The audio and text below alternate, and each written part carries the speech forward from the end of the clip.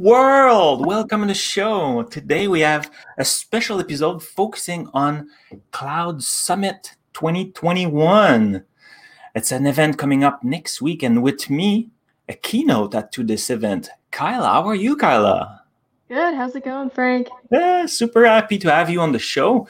So do you want to introduce yourself quickly?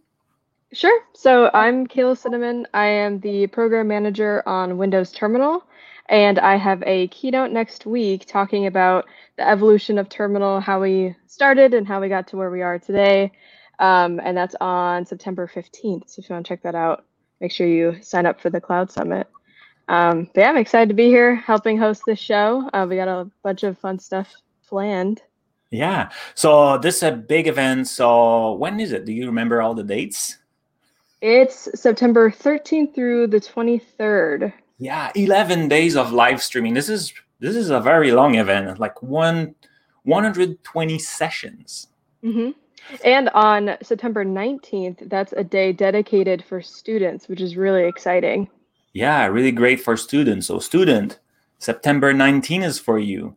And also there's 150 speakers to that event. And today, well, I'm one of those speakers, but we have also other speakers with us that will give a little tease, an aperçu of their talk. So let's bring a few of them to let us know what they will be talking about. So let's talk to Jonah.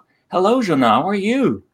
Yeah, hi everyone. I'm great. I'm Jonah Anderson. I'm a Microsoft MVP here in Sweden, and I'm going to talking about things to consider moving applications to the cloud. And that's my journey. And I hope to see you. Yes. Looking forward to know more about that. In a few seconds, we'll get back to you. And after that, we'll be talking to Vedant. Hello, I'm Vedant. I'm a Goals Microsoft student ambassador from India, and I'll be talking about how you can create computer vision models using Azure Custom Vision. Wonderful, wonderful. Looking forward to learn more about that. And I know you have a fun story also, so that will be pretty interesting. Olina. Hi. Simple name. I don't know why I'm killing it. Sorry. Olena Borzenko. I'll help you. Yeah. Once more, my name is Olena Borzenko. My name sounds weird because I'm from Ukraine originally. But my session today is going to be about real-time functionality using Azure Cosmos DB and React. We'll have a look on a small example of the monitoring dashboard. Wonderful. Very exciting. And another one speaker that we bring is Sam. Hello, sir. Hi, yeah, my name's Sam Kogan, and I'm an Azure MVP as well from the UK. And today we're going to be talking about my session, which is on the state of infrastructure as code in Azure and how you can get started using that to deploy your Azure resources. Oh, I like that. I already have tons of questions for you. Looking forward to talk more and learn more about it. But before we go into all those details, I know, Kyla, you brought some news you want to share with us. Yeah, so last week we had a new Windows Terminal release, which is always exciting. We try to release every 1 or 2 months, but last week's was especially exciting, at least for our team, because we were planning on doing bug fix release. So all of our engineers were working on performance improvements and fixing bugs, but then the community was really fired up and they contributed a bunch of great features as well. So it ended up being a really holistic release with some good features as well as some great bug fixes. So it was pretty exciting to see kind of everyone come together to create that new build of Windows Terminal. I think my favorite feature that got added is the acrylic title bar. So now your entire terminal can be acrylic from the window to the title bar itself, and the whole thing's really glassy and see-through, and it's really, really cool to see. Is it available now? I'm opening it right now, the terminal, to see it. Yeah. Maybe it's my team. You need to change something, maybe? You need Windows Terminal Preview if you want to get all the new features. But you can get it from the Microsoft Store, and all of these great features will move into the Windows Terminal stable build, also on the Microsoft Store and built into some versions of Windows. Probably in the next 5-6 weeks, we'll move all those features in once they're baked and well tested and all that in Preview. But I always use Preview every day, so It's whatever your preference. Yeah, that's cool. Like it's a new laptop right now, so that's why probably like I picked the stable one, whatever. But like preview is nice too. Yeah, pretty cool. Very happy about that. Like, and that blog post, that link will be at the top of the show notes, available after this show, and the link should appear or already appeared earlier in the bottom of your screen. What do you say? Should we bring the first guest right now and just like start this valse of that dance of topics? Yeah. So let's bring Jonah with us. Hello. Hi, Frank. So very happy to have you. We met earlier and we recorded a little video where you present your journey. So let's have a look to that. Yes. So what's your talk about? Yes, my talk is going to be about things to consider. Things to consider when migrating old .NET applications to the cloud.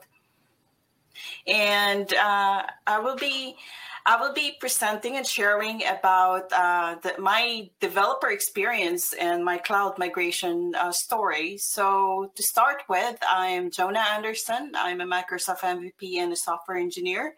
And I will be talking about the talk at Cloud Summit. I will be sharing about my real cloud migration journey and why it turned into a fiasco, as well as the lessons learned, and also my recommendation to use the Microsoft Cloud Adoption Framework. And wanted to share about the reality of projects in which sometimes when we are in an IT development projects, our managers, our developers, and even testers have different point of view about how things should be done in a project. And that's how it happened with me. I became the superwoman who had the responsibility to lift an old migration project to the cloud.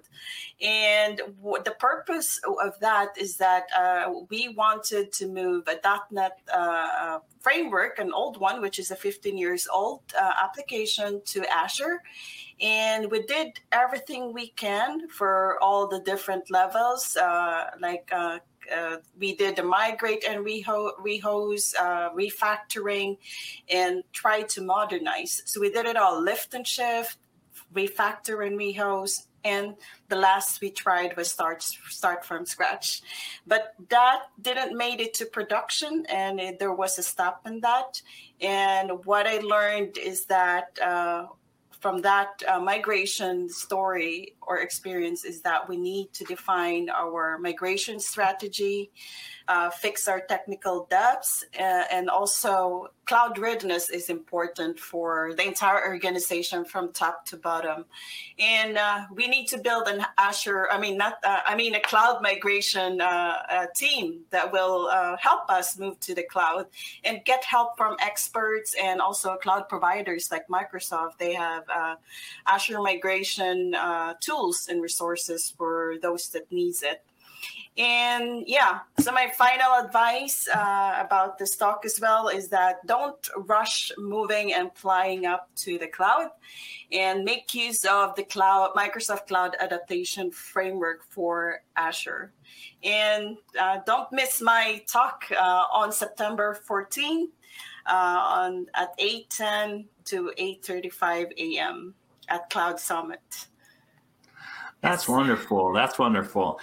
So like you passed through all those, let me move us a little bit bigger so we can see. So like you mentioned like all those great suggestions, but what would be like the first one, like the one that organization cannot miss? Like they should really start by that. I think my best advice for organization to start working with their cloud migration is that to plan their strategy and also make use of the tools that Microsoft has, which is the Microsoft Cloud Adaptation Framework. And there are a lot of migration tools also, like Azure Migrate helps you move databases from on-premise to the cloud without any hassles and lots of refactoring. So that's my advice. And also cloud migration or cloud transformation begins from the top of the organization down to the developers. So it is crowd readiness is important. And yeah, that's my advice. Everybody should be in the game and like think before jumping in. And for fellow friends, developers, or like maybe those who have a little bit more their ends in the code, in the data, like what will be the strategy? Again, thinking and planning, or like you have another advice? Yeah, I think it's also about the same as it starts from the top to the developer team, but also it is also important to technically prepare to learn about coding and developing with Azure technologies. And one of the best things that I recommend, I personally myself do, is I like to certify myself. So I'm a Microsoft certified Azure Developer Associate because I want to be prepared and I want to be involved in cloud transformations in any projects that I'm involved with. So my advice, get certified and make use of the Microsoft Learn tools that are free for us. Yeah, indeed. Like I'm assuming also like a little bit of practice could be good. Like, before getting started with that migration of complex, huge database, maybe we could migrate like a fake one, like or tinier one, just to kind of get better with the tools, because you mentioned there's multiple tools. Yes, prototype, like do a mini projects with the team, and collaboration is very important when it comes to cloud migration. In my experience, I did it alone. That's why it turned into a fiasco, because I didn't get any support from my project team. I was the one that was doing everything. So it's good that you build the team that are prepared to move up to the cloud together, not alone. So this is the reason why I'm doing this talk, because it's based on my real life experience, and it motivated me to really learn more about cloud with Azure. Wonderful. And before we go back to real time and check the question from the chat, can you remind us when is your talk? Yeah, my talk will be on September 14 at Cloud Summit this year. The time will be at 8:10 a.m. to 8:35 a.m. Eastern Time, US. Fantastic. Thank you. You're welcome. That was a great talk. Migration also so stressful when it's time to move to the cloud. People are scared. So I like that you say, hey, take your time, plan. It's worth it so much. All the tools you mentioned, like, is it for only one type of database in Azure, or like is it open? Can we migrate to many different destinations? Yeah, it is. There are actually different alternatives in the moving applications to the cloud, depending on what you want to achieve, of course. So there is an Azure Migrate that helps migrate on-premise database into the cloud in Azure. So there are a lot of resources available for those that wants to move to the cloud. And the Cloud Adaptation Framework is a great way to start with, especially if you don't know how to get started. Yeah, I think yesterday after Hello World, there was a show on about that framework. That's really convenient. And the tool you mentioned, I think they do the migration, and it's really smart. They do it in two phases, where like you move your structure first, or something like that. Like, are you familiar like how it works? So could you go a little bit more in details about that? Yeah, sure. First, you need to define your strategy, and then you plan. There are different phases of that. At first is you define your strategy, you plan, you prepare and adopt, and then govern and manage. So it has different steps in it. Yes. And what if like you have a lot of data? Like, should I just do it like some upload for like a month, or there other way to bring the data into the cloud? Yes, the Azure migration tool has the database option. There are different categories for which type of data are you going to use. So if you want to migrate the database, then the Azure migration tool, it has that option as well. Yeah, for my case and my experience, we didn't have that option. We didn't know that before, so that's why that migration didn't really work out so well. So I wish that during that time we were aware of the cloud adaptation framework, and this is the reason why I'm advocating it to everyone. Well, very appreciated. Thank you for all your share today. And Kyla, who's coming next with us today? So we actually have another sneak peek of another Cloud Summit session with one of our student ambassadors. So Vedant, why don't you come on up and join us? Hello.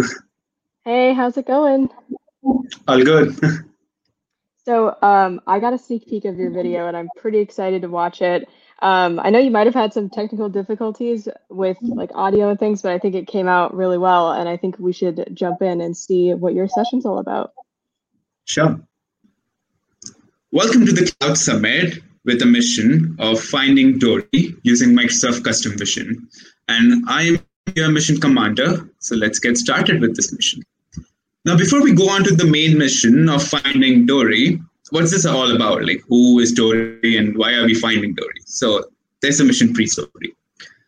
So Dory is my pet, my cute little blue pet. I play with her, we enjoy together a lot of time. That's our picture on the screen from Pacific Ocean that exists, besides Pacific somewhere. And we do a lot of things. So here we are doing scuba diving, looking at some creatures and stuff. Now, one day, Dory went to play outside with one of her friend, Marlin. And they're playing, they're enjoying, but suddenly something sad happened. What was it? Now, out of blue, Dory got lost. Poor little Dory. I do care about her. She's my cute little pet, and she got lost. And I don't know. I'm really worried. I don't know where she is. I want to find her, but how do I do that? So I really got a good person when I was looking in the ocean for Dory. I got another fish, Cami. She had this camera in her hand. And what Cami does is, I asked Cami to just click photos of the ocean all time around. So Cami is clicking photos and sending me photos of the ocean every minute so that I can just go through those photos and find Dory, just spot Dory into it. So my objective is to spot Dory, but there's a problem, a big, big problem. And that's why I'm worried in that picture over there. So the problem is that I have a full-time job. I cannot really go through each image every minute and spot for Dory. Although I care a lot about her, but well, that's not possible. So there's so many pictures to analyze. What to do? So I also have a solution. After thinking a lot, brainstorming a lot, I got a solution that is, let's automate this process. I mean, I cannot really go through those images that Cami is sending one by one, but I can automate that process and ask computer to do it with computer vision. Now, it's okay if you don't know about computer vision and if it's a new term for you, but you know about automation, right? So our goal is to ask computer to go analyze those images and spot Dory. Now, we are on this mission. I'm the mission commander. You are my mission associates, let's call that. And before we go on to the main mission, we need to go through some mission training. What's that training about?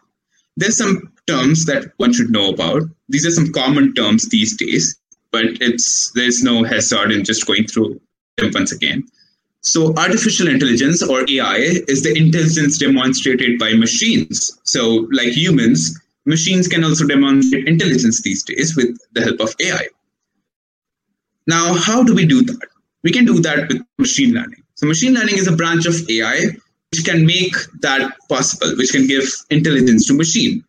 And that happens when we ask machine to get some experience around with data. So machine is going through around data and learning with that data and improving the accuracy or the performance over time. Now, there can be a lot of tasks that a machine can do, or we can ask a machine to do. But specifically, there's a task of computer vision. giving machine the ability to see and analyze everything that it sees by its own. So that's computer vision. Well, it's simple, right? Computer with a vision. Damn, computer vision. So that's what we are going to do. And if you want to learn more about those terms, there's a link over there on the slide. You can refer to that link, that document, and go through that. Now, a little more about computer vision. It's how does it work? Now, so it's similar to how you train a baby. So you need to train a computer in the same way how you train a baby. Now, suppose there is a red ball and a red apple. Now, obviously, you don't want a baby to eat a ball. You want the baby to eat apples. So I'll just take that apple and in front of the baby and tell him or her that this is the apple. It has a leaf. It's not entirely spherical. Eat this. Not this ball, which is totally round and doesn't have a leaf. And it's just, a ball, right? So I'll maybe repeatedly show those things to the baby. And eventually, let's say after a few experience, after maybe a few weeks, the baby will understand that ball is a sweet thing to eat and apple is that something a baby should eat, right? Now that's how we do with computer. With computer, we show the images, we pass the images to the computer. The computer will analyze those images and understand what Dory looks like. And then when Cami will pass an image to the computer will be able to recognize Dory from those images. Now that's the code. So I have Dory's images. We spent a lot of time together. So I collected few images of Dory and I have it, which we can pass to the computer. But how do we do that? There's a service by Microsoft Cognitive Services called Custom Vision, customvision.ai, which we can use to create this computer vision model. We just need to pass images, and that's how it works. Now, for that, you need Azure credits. So Azure Boy over there on the right-hand side, bottom, gave me some credits, some Azure Cloud credits, which we can use to go on and create models on customvision.ai. And that's the goal. So we are going to do that in the main presentation on 19th of September or throughout the Cloud Summit. So do make sure, if you're interested, register for Cloud Summit and jump onto my session. I'll catch you there and we'll have some fun finding Dory. Thank you. That was awesome, Vedant. So much creativity. Thank you. So, question for you. Are there any other applications of MS Custom Vision that you know of? Absolutely. So there are two things, like the one which we did or which I'm going to do in the main session is for object detection. We are trying to detect Dory from the picture. And the other could be image classification. So I personally have worked on breast cancer classification, crop disease classification, really real-time applications using custom vision. And I never really play with those model and stuff. Like, do you need to import a lot of images to make the model performant, or like what's the sweet spot, or like how does that work? That's the interesting thing, right? The minimum number of images that one needs is just 15. And a lot of times it even works with 15 to 20 images per class. But yeah, sometimes if the images are very complicated or very similar to each other, then in those cases, you might need more images, but you can see the performance. So it's kind of a hit and trial thing. You train the model with a set of images, and if performance is not good, you can add images and so on. Wow, I would have expected way more than 15. That was actually really surprising. So if I'm uploading these images and my data, how is my privacy maintained when I do that? So Microsoft follows a strict ethical standard. With this, they're also following the GDPR terms, and the user has all the control of the data and can delete it. So the backend is Azure. Everything which is happening with the backend is Azure, so your data gets stored there under one of the resources, and you have full control over it. Awesome. Oh, go ahead, Frank. I was just curious, like, is there, like, do I need to know a lot of code for that? Like, is there just, I don't know, like I'm a .NET developer. Is there just like in JavaScript or in .NET, or like no code is needed? Like how does that? how it's working? Yeah, so traditionally, if you do computer vision, you need to create whole script of Python and R, training them, calling the images, training the model, doing hit and trial, and a lot of things. And it is really difficult. I've done that personally. But when I came across this, it's a no-code approach. You don't need to type any line of code. Just upload your images, click on train, and done. That's fantastic. So I'm assuming you have maybe a little bit less option, or not even. It's just service and like everything works by itself.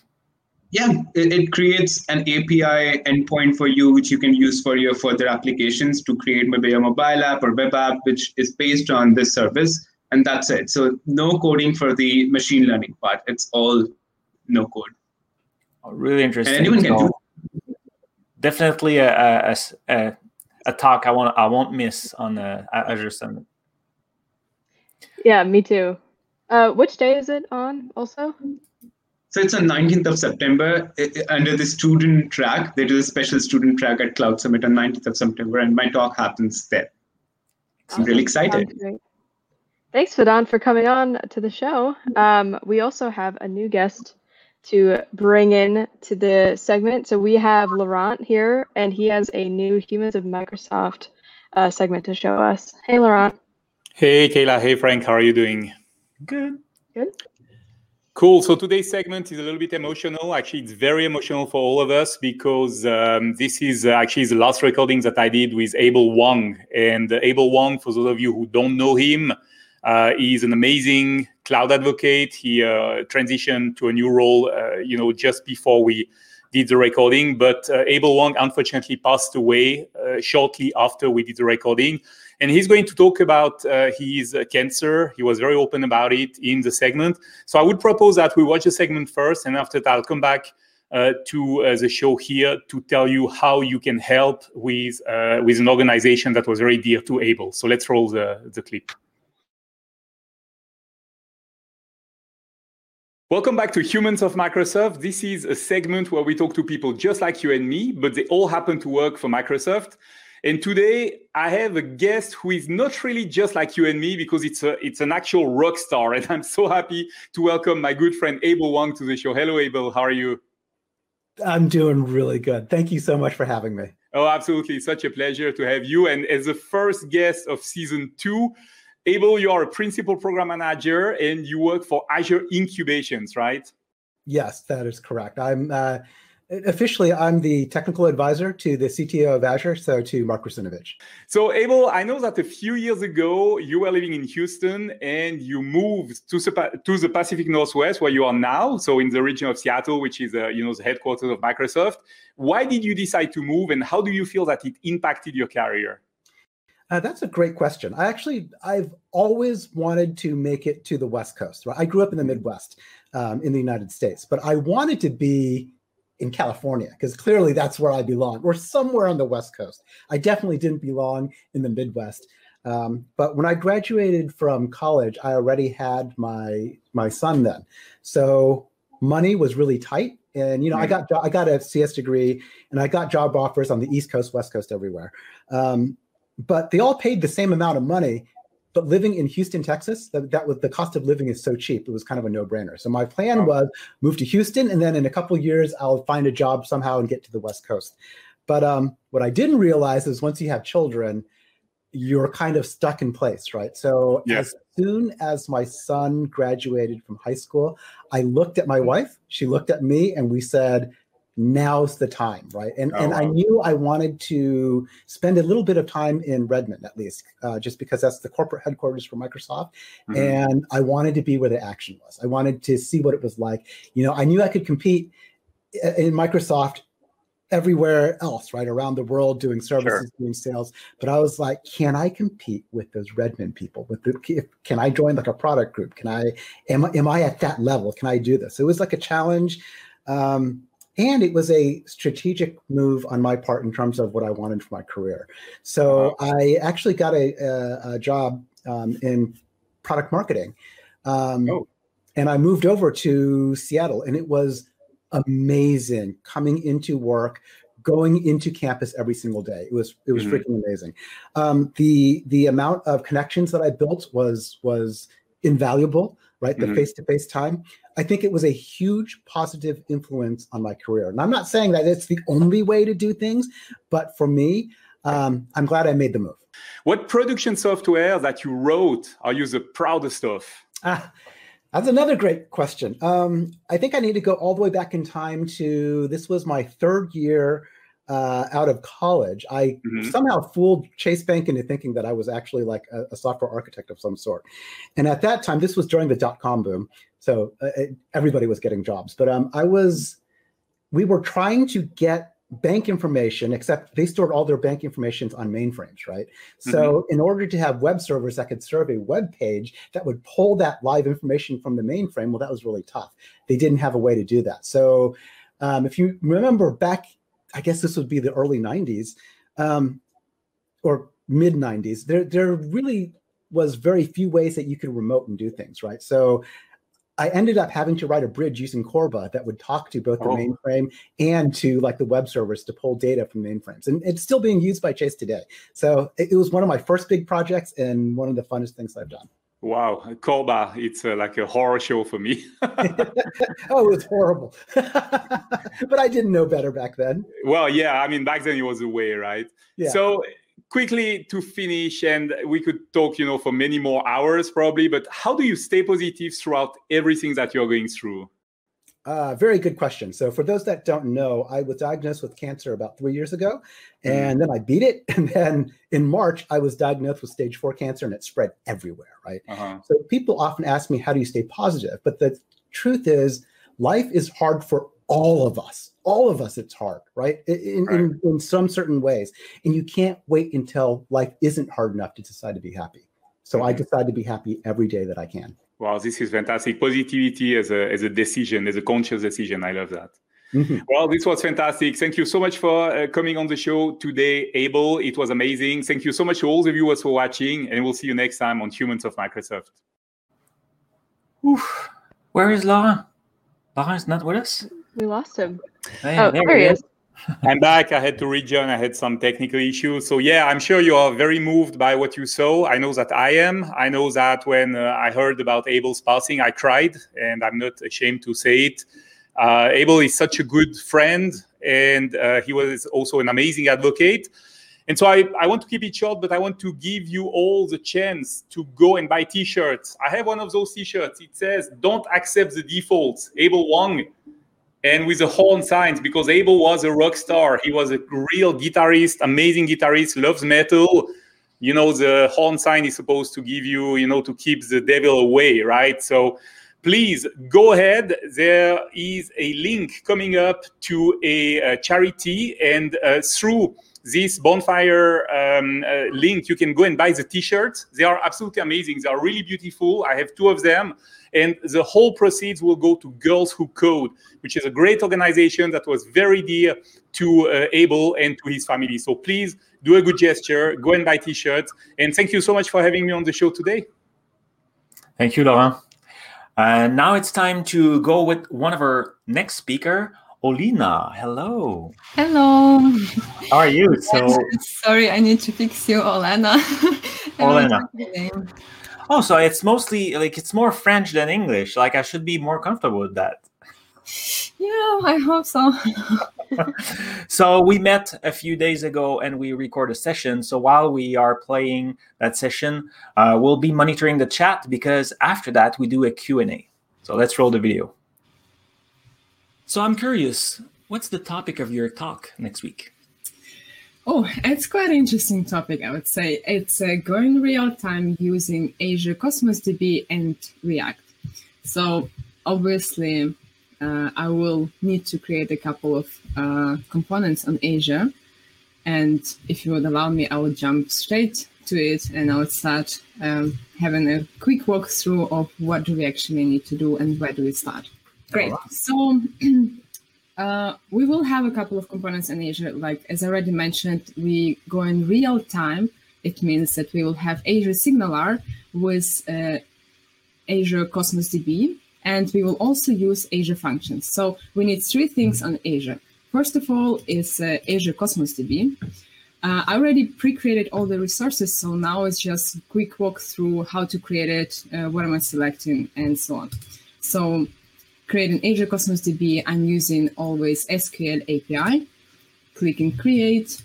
I'm using a resource group, which I already as well pre-created for this.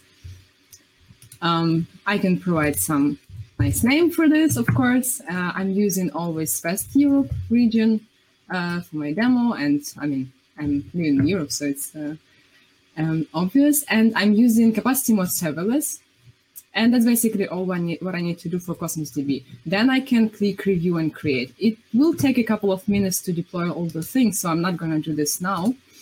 And the next thing what we need is the function app. So we already created Azure Cosmos DB, let's assume. The next thing is the function app. The same steps, I'm going here, I'm selecting the resource group, which the same as for Azure Cosmos DB. I'm providing the function app, and the publish mode is code. And of course, runtime stack gonna be .NET in my case. And region, the same, gonna be West Europe. As well, review, create, couple of minutes for deployment. Once it's done, we will be almost ready to go. Last thing is SignalR service. The same steps, we are selecting resource group, quite easy, the same as before. We are selecting, we're providing a nice resource name, region as well, West Europe.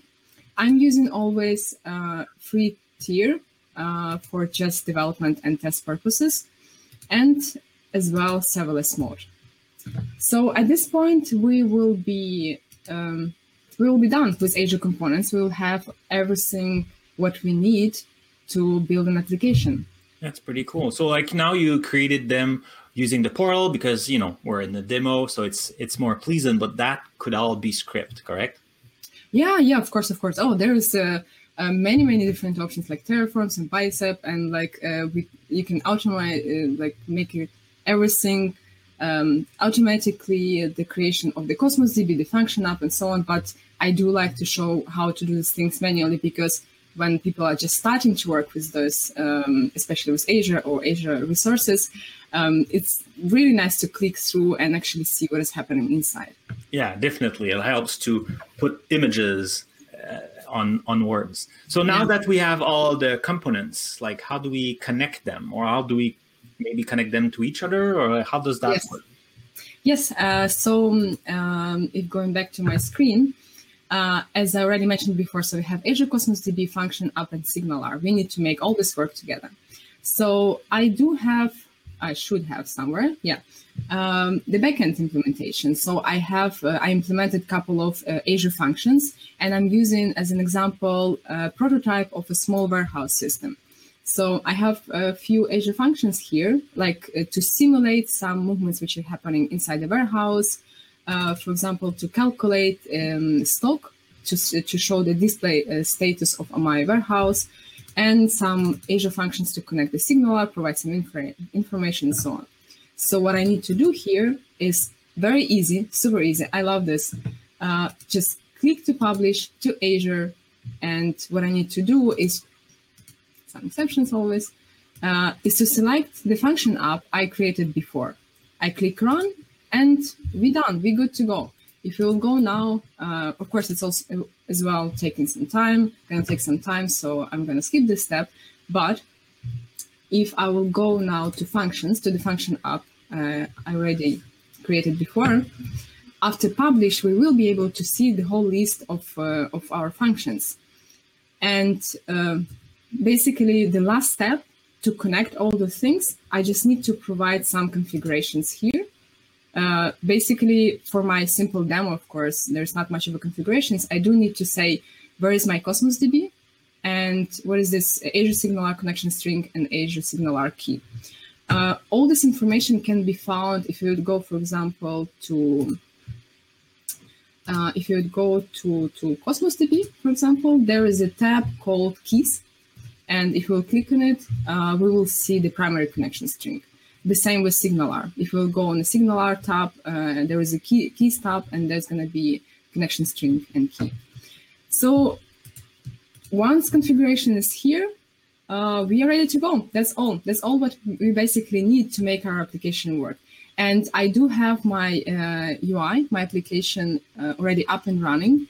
So I will just trigger a function, and it will take a couple of seconds to generate some data because all the free tires and so on and so on. But we'll go in the Cosmos DB now and see what is happening. Some data was generated. Right away. Super easy, right away. And if we will go here, there's another container, the Azure function working in the background and reacting on the changes which are happening here.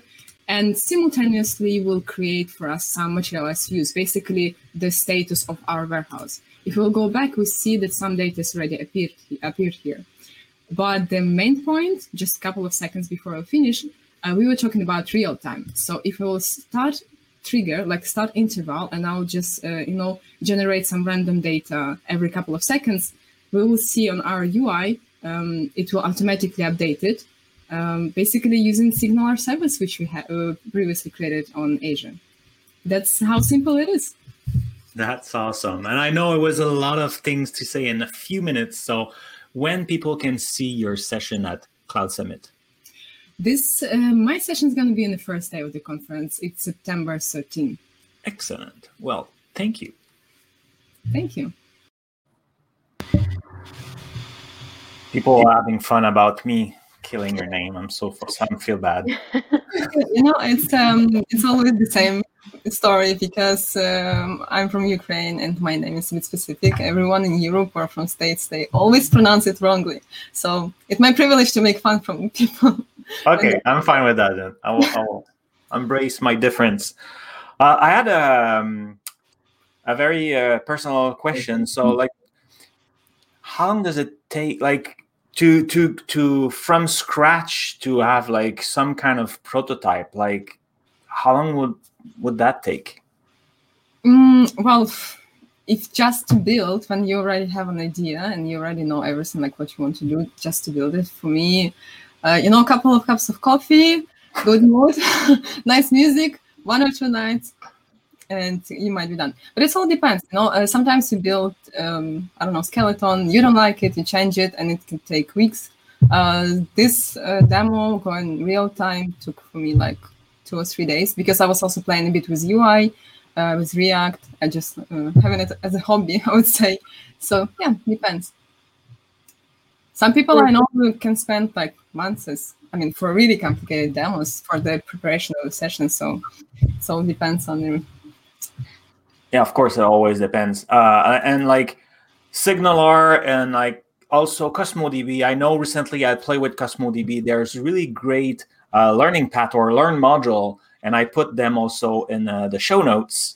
Try to stress here my Ryan in production by saying show notes. So all the details, all the links will be available after the show over there. There's great learning path over there. And of course, the session available. Why did you create a materialized view instead of using the data directly, though, like in a few seconds?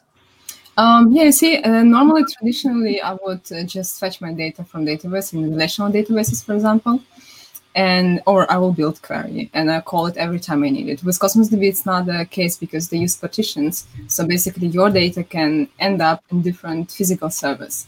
So if you would call query every time when you have read operation, you will need to fetch data from different physical locations, and it will just lead to unnecessary expenses.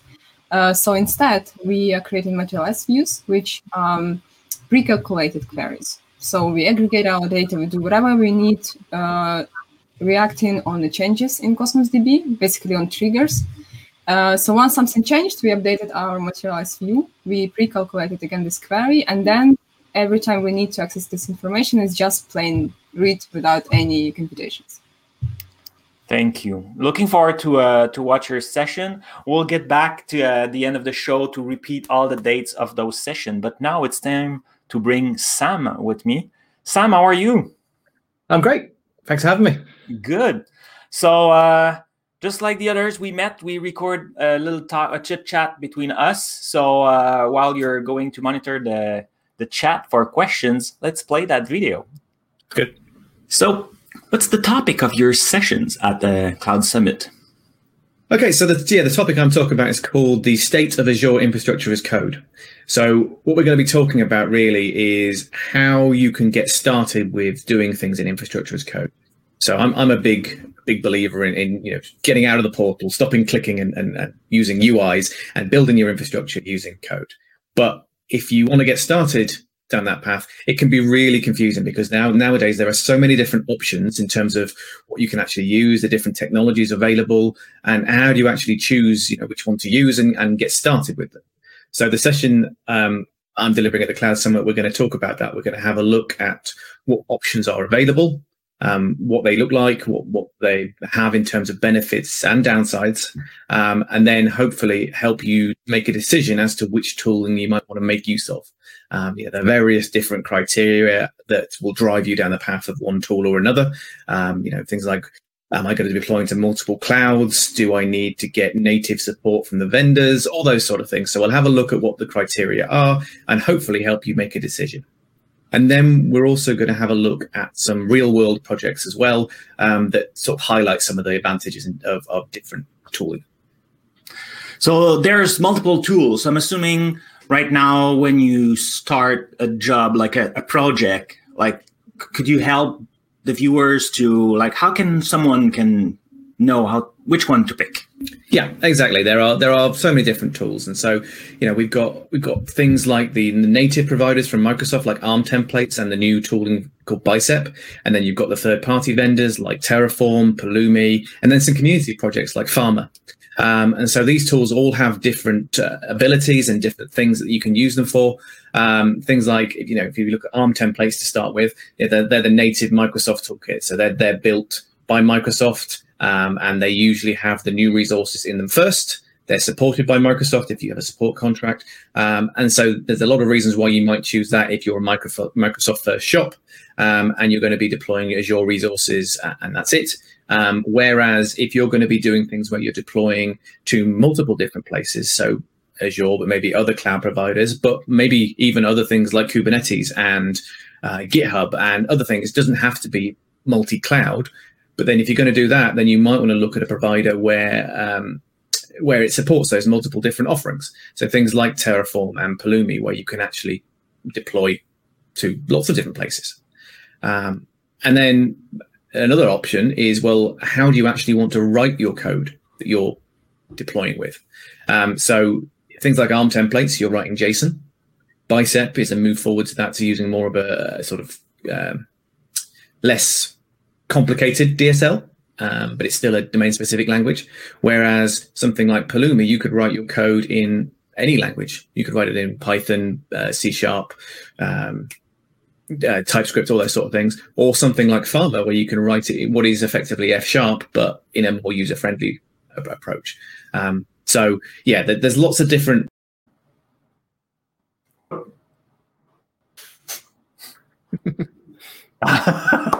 There are a lot of different something.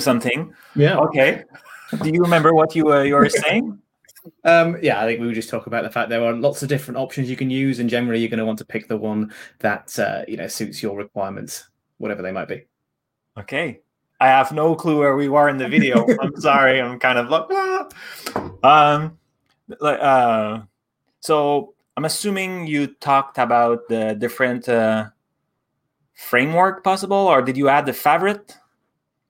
Yes, I think we talked a little about what I'm using. Well, we talked a little bit first about Bicep. So that was an interesting topic because Bicep is obviously the new language from Microsoft that's built on top of ARM templates. So it's not a replacement for ARM templates, but a more simplified language that works with ARM templates. And one of the aims of that project was to make it much simpler for people to get started with writing infrastructure as code, particularly with the Microsoft stack and using a native toolkit. ARM templates are great, but they can be very complicated when you're trying to get started. There's a lot of JSON, they're very verbose, and when you try and use some of the more advanced features, they can be a big, steep learning curve. So Bicep is a new version of that, effectively, that Microsoft have released that tries to simplify the approach and make some of the particularly more advanced features more usable and easy to start with. In particular, things like modules is one of my favorites. The way they've transformed nested templates that were in ARM templates into the module approach in Bicep. It's taken away a lot of the complexity of that and made a really great way of packaging up your components for reuse. That's pretty cool. So Bicep is not there though to replace ARM template. In fact, I think it's the same teams, right? Yeah, exactly. Yeah, it's the same team, and it's built on top of ARM templates, and they've been quite clever about the way they've done it. So it isn't a completely new language. Well, what it gives you is the ability to write your templates in a much more simplified language. But when you come to actually deploy them, you compile them into, I think actually what they call it is transpile, but into an ARM template. And that's what spits out the end of it. So what you're deploying is an ARM template. So you can still use all the tooling you use for doing deployments and so on, but you don't have to write the ARM template.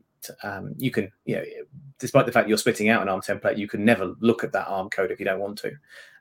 So it's quite clever the way they've wrapped up some of those complicated ARM things into a much more simple Bicep approach. That's interesting. So opening a parenthesis is very personal. So I know ARM template a lot. I did a lot of the video and content about ARM template and stuff, but I never did yet try Bicep because, times. So is there a good place to get started? Do you have any suggestion for people like me who would like to get started with Biceps? Yeah, so a couple of places. So there is a Microsoft Learn module on Bicep, and I think that's in the show notes already. But you can follow that Microsoft Learn path, and that should get you along the way. I'll also, while I'm here, plug a personal project. So I've got a ARM template masterclass video series that I produce as well. That also goes through sort of learning ARM templates and Bicep from the beginning. Excellent. And where can we find that masterclass? From your blog? So there's a blog post I've got on that. I'll also put the direct link to the playlist. I don't think it's on the show notes at the minute, but I'll get that added. What do you have time to? Did you ever try, Kyla, some infrastructure as code? I have personally never tried it, but so I'm a command line fan, as probably most of you know. So why would I use infrastructure as code over the portal or like PowerShell and the command line? Yeah, so there's a couple of reasons. So if you take the portal first, I mean, one of the big reasons why you do that is consistency. I think we've all experienced if you can't try and create more than one of something in the portal, you'll generally type something in slightly differently or pick a different option, and they won't be exactly the same, particularly if you come back to it a few weeks later. So by using infrastructure as code, you're declaring what you want, and you can run it as many times as you want, and you'll get exactly what you asked for. When you look at the CLI and PowerShell, you obviously can do that with those as well. But one of the big benefits of you looking at infrastructure as code compared to the command line is that you are using a declarative approach rather than a more scripted approach. So when you write your templates, you are basically telling the provider, whoever that might be, what you want to deploy, but not the how. That's sort of dealt with for you. Whereas if you write some PowerShell, you're going to have to define what you want, but also how you want to deploy it, do any catching errors and all that sort of stuff. A lot of that is handled for you with ARM templates. There's any infrastructure as code. And another great reason is the fact that these templates should be idempotent. So if you run them 10 times, they should do exactly the same thing 10 times. So you shouldn't end up, if you only wanted one storage account, deploying 10 of them because you ran it 10 times, which you can do with CLI scripts. And like you mentioned, like they should be omnipotent and stuff like that. So how do you test? Is there a way to unit test your? Yeah, so it depends which tooling you're using, but obviously one of the benefits of the fact that you're writing infrastructure as code is that it's code, so you can test it and you can write unit tests and integration tests and so on. Now, how you do that, it again depends on the language. Some of them, so there's a product called Pulumi, which is a third-party tooling to doing this, which is based on writing infrastructure actually as code using C# or Python or whatever. And so that's pretty easy to write unit tests for because you can just use your existing unit tests language. Things like ARM templates and Bicep is a little harder because they're not a programming language, they're a DSL. But you can use things like PowerShell tests. So Pesta is a testing framework you can use for that. Yeah. And I've got some examples of that actually on my blog if people want to dig into that. But you can write tests and you can say, okay, well, I intended to deploy this and look at the actual infrastructure that you've deployed and see whether or not they match and, write simple or really complicated tests. I love it. And you're awesome, but buddy, stay calm when the video stop and just continue on the fly like that. Really, really appreciate it. Like real pro. Kyla, it's time to wrap up. I think we should call our guests one more time so they could refresh the memory of our viewers. Yeah, I think we can bring everyone up one by one. They can tell us a little bit about their session and when to watch each one. Yeah, let's start by Jonah. Yes. Hi. So please watch my talk at Cloud Summit on September 14, 8:10 a.m. Eastern Time. And I will be talking about things to consider when migrating .NET applications to the cloud. See you there. Awesome. Thanks, Jonah. Next up, we have Vedant. So the biggest suspense is that whether we'll find Dory or not. Hopefully we will, but let's see. So to just know whether we find Dory or not, join me on 19th of September for my session and see you there. Register for Cloud Summit. Cool. Thanks, Vedant. Olena, you're up next. Yeah, join my session on September 13th, so it's Monday, first day, and my session will start at 2:50 p.m. In this time slot for 1 hour, so I'll be waiting. Great. And last but not least, we have Sam, who we just saw. Yep, so my session will be on the 23rd, that's a Thursday, at 11:30 Eastern or 4:30 UK time, and hopefully without any technical difficulties this time. Sounds great. Thanks. I was just checking, like some questions are still continuing to enter. Maybe we should add a few more. I think Helena, you already answered one of them, was about how Function App and SignalR and Cosmo DB connect behind the scene in Azure, right? Something like that. Do you want to answer that? Yes. Basically, as I wrote in an answer, you have to provide connection strings. So Cosmos connection string, Azure connection string, and Azure, SignalR key and connection string to Function App. So once Function App has all the configurations, when the function will be executed, it's basically done. That's how they connect it. You don't need to configure anything additionally. If you don't need anything special, just those connection strings. And Azure basically gonna manage everything for you. That's pretty cool. Just a simple connection and like we're all good. Oh, you cannot imagine how surprised I was when I was doing this demo first configuration in Azure. I created those components, added configuration, those connection strings, and it just worked. I was like, okay, this is new for me.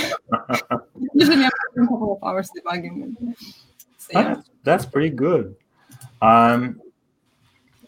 Sam, any how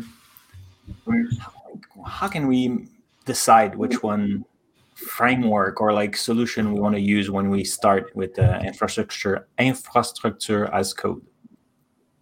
Yeah, it's a tough question, and it's going to depend what you're comfortable with and what you need to get out the end of it. We'll go through this in quite a lot of detail in my session, but there are going to be some factors that decide things right off the bat. So if you're looking to deploy to multiple clouds or maybe to Azure and Kubernetes, then one of the multi-cloud frameworks like Pulumi or Terraform is going to be where you want to go. If you want to write real code, you want to write in Python or C# or Go, then something like Pulumi is where you go. Or if you want to use F# is Farmer. If you want to be using the latest and greatest things that have come out of Azure and you want support from Microsoft, then obviously the native toolkits of ARM templates and Bicep would be where you would go. And to be honest, if you're starting new now, I take Bicep over ARM templates. I wouldn't really suggest anyone starts fresh with ARM templates now, I don't think. Oh, thank you. Looking forward. All great session. Big thanks to all of you coming on the show today as an extra of your session. Very appreciated. I want to talk just a little bit, kind of tease, because next week Hello World is coming back again, of course, and we'll have Azure Communication Services, like a special episode about that topic, and also another one about Azure Microsoft Graph. So like all the PMs will be doing stuff demos and talk about that. And coming next, right now, it's Azure FunByte, where Jay and Christos will be talking about security and your password. So stay tuned for more. Bye-bye, everybody. Thank you for the show. Thanks, everyone. Thank you. Bye.